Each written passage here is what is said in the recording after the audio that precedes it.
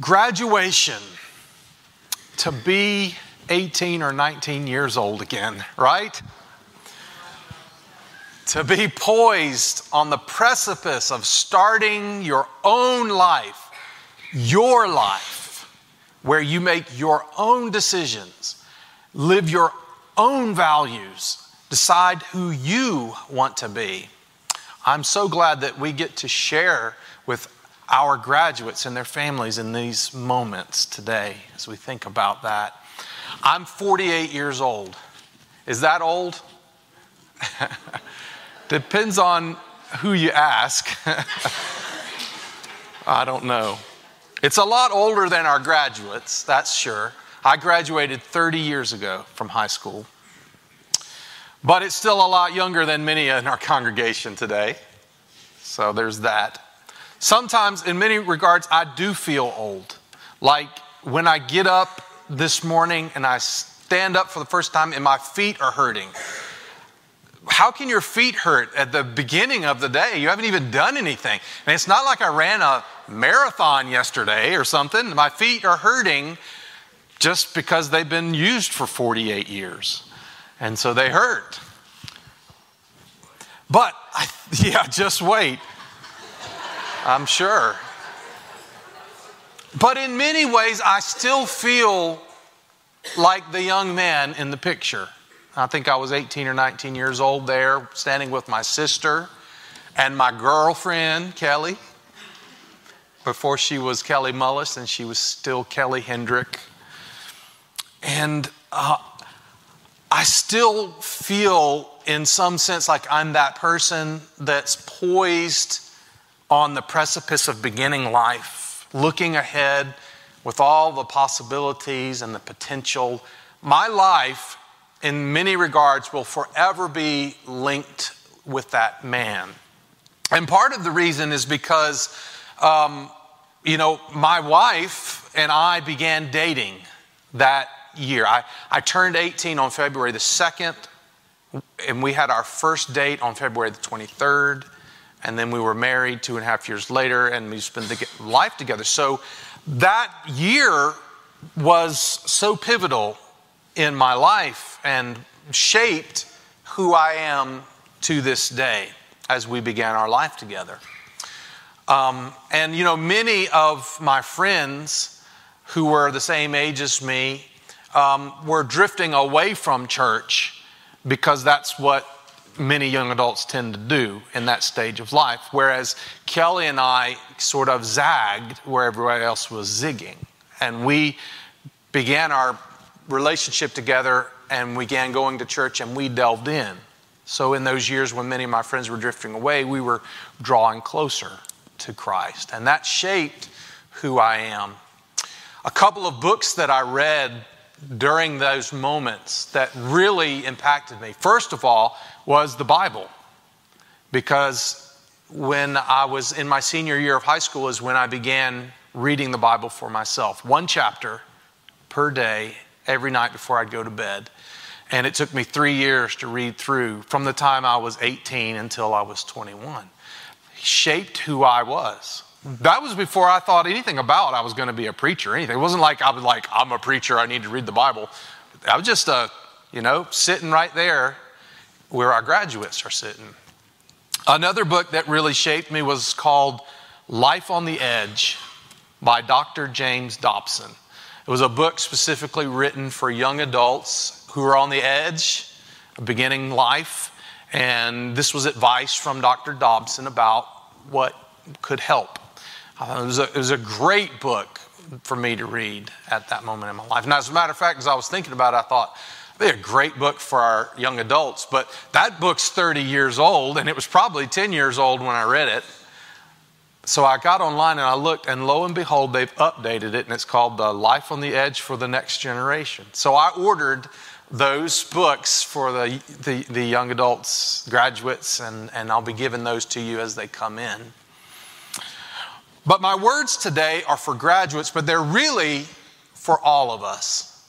We all need to remember what it is to be young and to be charting the direction of our lives. And we need at times to recalibrate our lives, to stay on the path of righteousness. So be thinking about that as we go through the message today. I want to read to you from a parable that Jesus spoke in the 12th chapter of Luke. Luke 12, verses 13 through 21. Then someone called from the crowd, "Teacher, please tell my brother to divide our father's estate with me." So just a side note here. People have been arguing about money and inheritances and estates for thousands of years. Jesus replied, "Friend, who made me a judge over you to decide such things?" Then he said, "Beware, guard against every kind of greed. Life is not measured by how much you own." So Jesus is there trying to save the world, trying to teach them to look to heaven, look to the kingdom of heaven, and put their stock in the kingdom's values and not in worldly things. Meanwhile, there's people coming up to him asking him to decide these worldly disputes about money. And so he tells this parable. Then he told them a story. A man had a fertile farm that produced fine crops, and he said to himself, "What should I do? I don't have room for all of my crops." Then he said, "I know. I'll tear down my barns and build bigger ones. Then I'll have room enough to store all my wheat and other goods. And I'll sit back and I'll say to myself, 'My friend, you have enough stored away for years to come. Now take it easy, eat, drink, and be merry.' But God said to him, 'You fool, you will die this very night. Then who will get everything you worked for?' Yes, a person is a fool to store up earthly wealth, but not have a rich relationship with God." And if I could sum up the best advice I could give to graduates and to anyone in one sentence, it would be, have a rich relationship with God. Graduates start out usually just by scraping by. That's the way it was for me. Scraping by. I mean, you're young, and maybe your parents have been taking care of most of everything for you, and then all of a sudden you're out on your own, and you start realizing that your clothes don't magically appear washed and fresh. You actually have to not only wash them, but you have to buy laundry detergent. And you have to pay for gas and cell phone bills and insurance and all of these different things. And of course you're young, so if you even have a job, you're not making a whole lot of money. And you're just starting out and you barely have enough and you don't know how you're going to make it all happen. But you're not alone. It sometimes can feel like you're alone, but you still have, hopefully, your family and your friends back home that are supporting you, and they're behind you even if they're not with you. And then I want you to know, as graduates, your church is behind you. We're praying for you. We are pulling for you, and you can do it. You will make it, even if it seems like it's really hard sometime. But this man in the story was a fool, and we don't want to be a fool like he was. He was a fool because he was greedy and he was selfish. He didn't think of others. And I feel a little bit of sympathy for him because he was a farmer. And farmers don't always have it easy. They might have a good year every now and then, but there's a lot of hard years. A lot of years when they don't know if they're going to make it. A lot of years when there was not enough rain, or there was some kind of pests, insects that came through and ate up a lot of the produce, and maybe they just barely made it through and didn't really have enough. And then finally he has a good year and he's got a surplus, and he's like, what am I going to do with it? But instead of thinking of others and how he could help someone else who was in need, people probably helped him along the way too when he was in need. But now that he's got extra, he's not thinking of anyone else. Instead, he simply says, I know what I'll do. I'll tear down my small barns and build bigger ones so I can store up all my extra. And he planned to take it easy, to enjoy life. He said, my friend, you'll have enough stored away for years to come. But he didn't realize he was about to die. He wasn't even going to get to enjoy all of that extra. It's going to go to someone else anyway. And Jesus tells this story to help people guard against being greedy. We need to be generous people. Proverbs 11:25 says, the generous will prosper. Those who refresh others will themselves be refreshed. And so always remember that God is taking care of you. Therefore, you can be a generous person who does what God calls you to do. You don't have to have this scarcity mentality. And when you live where you're barely making it through for many years, that you get in this habit of thinking you've got to cling to and scrape everything you've scraped up. You've got to hang on to it because you don't know if you might have enough the next time around. And even after you finally have enough, you could still have this mentality that you got to cling to every little bit of extra that you've got. Save it for a rainy day. And you have to learn to unlearn that scarcity mentality so that you can open your hands and be generous and give, trusting that God is going to continue to take care of you. Today I want to challenge our graduates and everyone to consider being a tither. A tither who gives 10% of your income. What is the tithe? The tithe is what the scripture tells people to give, where you take 10% of the proceeds you've received and you give it back to the Lord.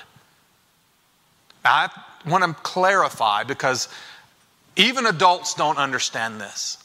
But I want to use clear terminology. I hear people say all the time, well, I had to stop by and give my tithes to the church.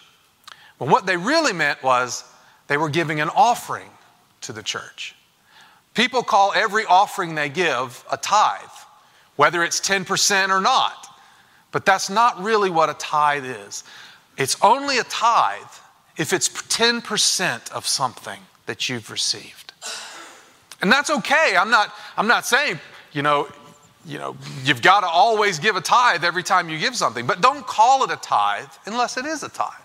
Call it an offering, because an offering is a beautiful and wonderful thing that God calls us to give. But let's just use the right term. The tithe isn't just about what the church needs. Now, it's true that the church does need your financial giving. The lights don't work. The air conditioning doesn't work. We can't pay Amy Harris, our youth pastor, who's currently working in the kitchen so that we can all be in here. That doesn't happen without the resources that come into the church. But it's not just about what the church needs. It's also about what you need. You need. Because tithing helps you to remember life isn't all about you. It's also something to help you practice your faith in God's providence. That He is indeed going to take care of you. Tithing is an exercise of faith that strengthens your trust in God while at the same time building His kingdom. It's a win-win-win. It's a win for the church that gets to have the resources it needs. It's the win for God's kingdom as it advances. And it's a win for you as a spiritual discipline that helps you have a rich relationship with God. Trusting God and maintaining a strong relationship with Him is something that young adults really, really need. The 10 years after you graduate high school are the most formative years of your life. I cannot stress that enough. Think of all of the things that potentially happen in a person's life from the time they're 18 to the time they're 28. I'm looking at Kelsey. How old are you, Kelsey? 30. She's made it. She's graduated in another sense. But think of all that's happened. You graduate high school. You decide on a college to go. Maybe you're thinking about going into the army or starting a career. You're trying to decide where you're going to go. You are making new friends that may be lifelong friends for you. Maybe you're choosing who you're going to marry and spend the rest of your life with. You're having your first child. You're starting your career. You're doing all of these things that will, from the time you become this little kid who's sitting in a desk at school with teachers telling you what to do, all the way to the point that you are in charge of another human being's life. In that 10 years. If there was ever a time in your life when you needed Jesus, it is in those years. And yet, sadly, those are the years when people drift away from the church and from their relationship with God. And it's only then, finally, maybe 10 years later, that they have this child that's screaming all night long, and they've had about 2 hours and 15 minutes of sleep, and they say, "Jesus, help me." He says, "All right, get your butt back in church." And then they maybe come back. But why? It doesn't have to be that way. Proverbs chapter 3, verse 5 through 6 says, "Trust in the Lord with all your heart. Do not depend on your own understanding. Seek His will in all you do, and He will show you which path to take." Trust in the Lord. Let Him show you the path. And us older people, we also must continue to trust the Lord. And sometimes we struggle. This last 2 years during the pandemic has been a struggle for many. Financially, socially. In the church, it was a struggle. I remember in March of 2020, talking with different leaders of the church, and we were trying to figure out, all right, how are we going to survive all this? We're going to have to shut down. You're telling me we have to shut down church. In other words, for we don't know how many Sundays, there's not going to be anybody sitting in the pews putting money in the offering plate to keep the lights on and to pay the bills of the church.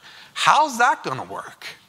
We didn't know. We said, well, we've got enough finances and reserves. We can survive for a time. We don't know how long, but even if nobody gave, we could survive a certain amount of time. And then after that, we don't know. But we're stepping out in faith to continue to do what God's called us to do. And prayed about it and trust in the Lord to provide. And lo and behold, weeks, months went by, and we found that we did have what we needed. Even though nobody was sitting in the church for worship, they were worshiping online, and people were still giving, people were still being faithful. And we found actually that we were receiving more than we had received prior. It was an amazing providential act of God and faithfulness of His people. And we said, well, okay, that's great, but we don't know what's going to be happening in the world. People may be losing their job. People may be dying. People may be getting sick. How long is it going to go on? People are being generous, but they may not be able to continue that generosity. Until we get to the end of 2020 and we get in all our financials and we say, wow. At that point, I'd been in this church for 10 years. It was the very first year I'd ever been here that we didn't come to the end of the year wondering, all right, we're going to have to beg people to be generous so we can make it up, or we're going to have a deficit at the end of the year. We'd have to do that. Instead, we ended the 2020 with the first surplus for the very first time. God is good, and you are generous. God takes care of you. And we lived in a mentality where we never had enough for so long, we didn't know what to do. We never had that problem before, at least not since I've been here. And God began to put it on my heart, this story, this parable that Jesus told about that farmer who got a surplus. So what am I going to do? I know what I'll do. I'll build bigger barns, store it all up. Because I felt like God had blessed us and we had a little bit of extra and we had a choice to make. And so I talked with the finance committee. I said, God is taking care of us. But there's a lot of people in the community that are coming up short, that are struggling. And there may be even more people coming down the road who are in that situation. Maybe God wants us to use some of this extra. And the finance committee was very wise. They said, that sounds wonderful, Chris, but we're still not sure. We don't know how much longer this is all going to keep going on. And we may have problems down the road. We may need some of this extra. I said, you might be right. Maybe we need to be conservative and be careful. But how much does God have to bless us before we realize He wants us to be a blessing to others? So we said, we're going to test Him. We're going to see, will the giving continue or will it taper off and quit? And so we went for 4 or 5 or 6 more months in 2021, and the giving continued to be there. The surplus continued to be there. And so I said, all right, now it's time. I think God wants us to give back. And so we came up with the program that we call Operation Mercy Drops. We challenged ourselves that we are going to give $1,000 grant every month for at least a year to help people that are in need. And we're not just going to give it willy-nilly. We're going to ask people in our congregation to find someone that they think legitimately needs a hardship grant or a way to help them serve people or a way to honor them. And we're going to let people from our congregation sponsor them. And so the finance committee said that's a great plan. Presented it to the church council of our church. These are all people that you elected to oversee the business and programs of our church. And the church council said, this is a great plan. Let's do it. So we started that program in the summer of 2021. And now it is the summer of 2022, almost. And we have blessed so many people because that's what God called us to do. God said, don't build bigger barns. Think of other people. Open your hands. I'm going to take care of you. Be a blessing to other people. A couple of weeks ago, Stephen Weed gave me a book. He knows that I like self-sufficiency and DIY projects. And he said, I think you'll like this book. It's about a man. It's called One Man's Wilderness, and it's about a man in the 70s who went out into the Alaskan wilderness and built his own log cabin and lived off the land for a long time. And I said, yeah, that does sound like a book I'd find fascinating. So I started reading it, and every so often, every 6 weeks or so, a guy named Babe would fly a plane in to the bush and land on the lake in front of the guy's cabin. And we'd bring him like things he couldn't get on his own, sugar and coffee and different things like that, and news of the outside world. And it had been about 10 months since Richard, the man who built the cabin, had been to civilization. He had a watch, so he knew what time it was, or at least he thought. But it had been 10 months. And he asked Babe what time he had. And he found out that his watch had drifted by about 15 minutes. So he was 15 minutes behind everybody else in the world. But he didn't know it because he was living all by himself. And so he had to reset his watch to get its time back on the right amount. And I got to thinking about that, and I was thinking about our lives. Sometimes we have to recalibrate ourselves. Because we all started out where Lily and Lauren and all of our graduates were sitting. We were right there, poised at that precipice of beginning life. And we had this vision about what we wanted our life to be. Maybe we had even this idea of where God was calling us, what God was calling us to do. And we had this goal that we were heading towards. If it wasn't at graduation, maybe it was at another point in your life where you just knew what Jesus wanted you to do and you started down that path. But many years have gone by. Maybe you've drifted off course a little bit.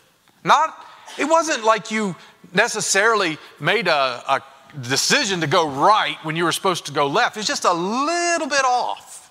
But over many, many years, that little bit of a drift can lead you a long ways off a course. And every now and then, we have to stop and refocus. And perhaps today is that day for you. So I want you to close your eyes. And I want you to think about that moment in your life. Whether it was graduation or whether it was when you gave your life to Christ or whether it was some other important moment where you charted the course of your life. Where were you aiming to go? What were you aiming to do? What was Jesus calling you to? Are you still on the right track?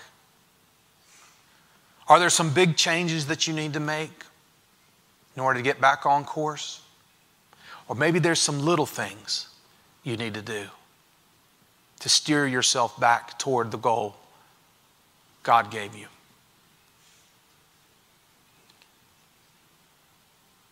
Make the changes. Get back on course. I'd like to invite all of our graduates, if they would come to the altar at this moment. High school, college, and their families, and anyone that'd like to come stand with them. I want to have the graduates come down and kneel here at the altar as we pray for them. I'm praying that God has given them a target, a goal for which to strive. And that He's going to guide them toward it. Just as He's guiding all of us. Gracious Father, pour out your Holy Spirit upon these graduates today. Give them your vision for the life you want them to live, goals you want them to accomplish, and the kind of world you want them to make. Give them a firm assurance that you're going to walk with them as they step into these new parts of life and head in the direction you're leading. Help them also to know that there are many praying for them and that our church stands behind them and with them. We love them just as you love them. Bless their families as well as they learn to let go and let these young people make their own life. And for all of us, Lord, help us to remember who we are in Christ. When He calls us to come and follow Him, help us to get back on the right course and follow Him. This is our prayer today as we go in your name. Amen.